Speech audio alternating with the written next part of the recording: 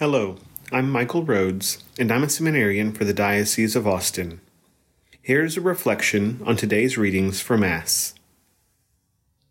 In today's reading, Jesus says, "Amen, amen, I say to you, you will weep and mourn while the world rejoices.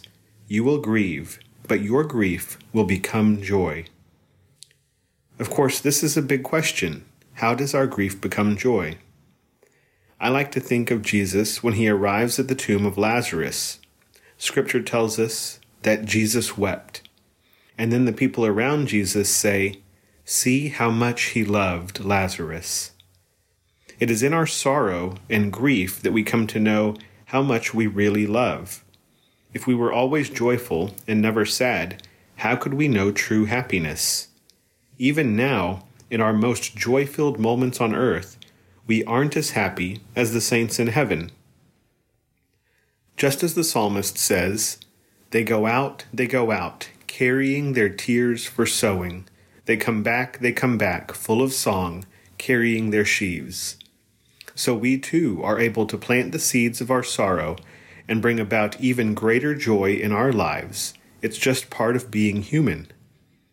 Jesus gives the example of a woman in labor no longer remembering her pains because of her joy that a child has been born into the world. This is because the woman's hour has come. Note well that in this scripture passage, Jesus has just finished the Last Supper and is about to be arrested. His hour has also come. Jesus is about to endure great pain for the ones he loves, just as a mother will endure great pain for her child. A mother's child is born into this earthly world, but the children of God will be born into the heavenly kingdom. Through Jesus Christ, we are the adopted children of our Heavenly Father. Jesus promises that our hearts will rejoice and that no one will take our joy away from us, and we will not question him about anything. We will understand the role of our earthly suffering and what it played in our salvation, and in our coming to know the love and joy of God. The meaning of suffering has always been lost on those who do not know the gospel. That's why the Lord tells Paul today, "Do not be afraid. Go on speaking. Do not be silent, for I am with you." Paul continued to spread the truth of our salvation through the death and resurrection of Jesus Christ.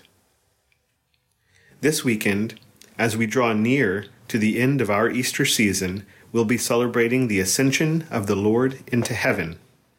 We must hold firm to the truth of the gospel that our suffering, like Christ's suffering, will be transformed into great joy and glory.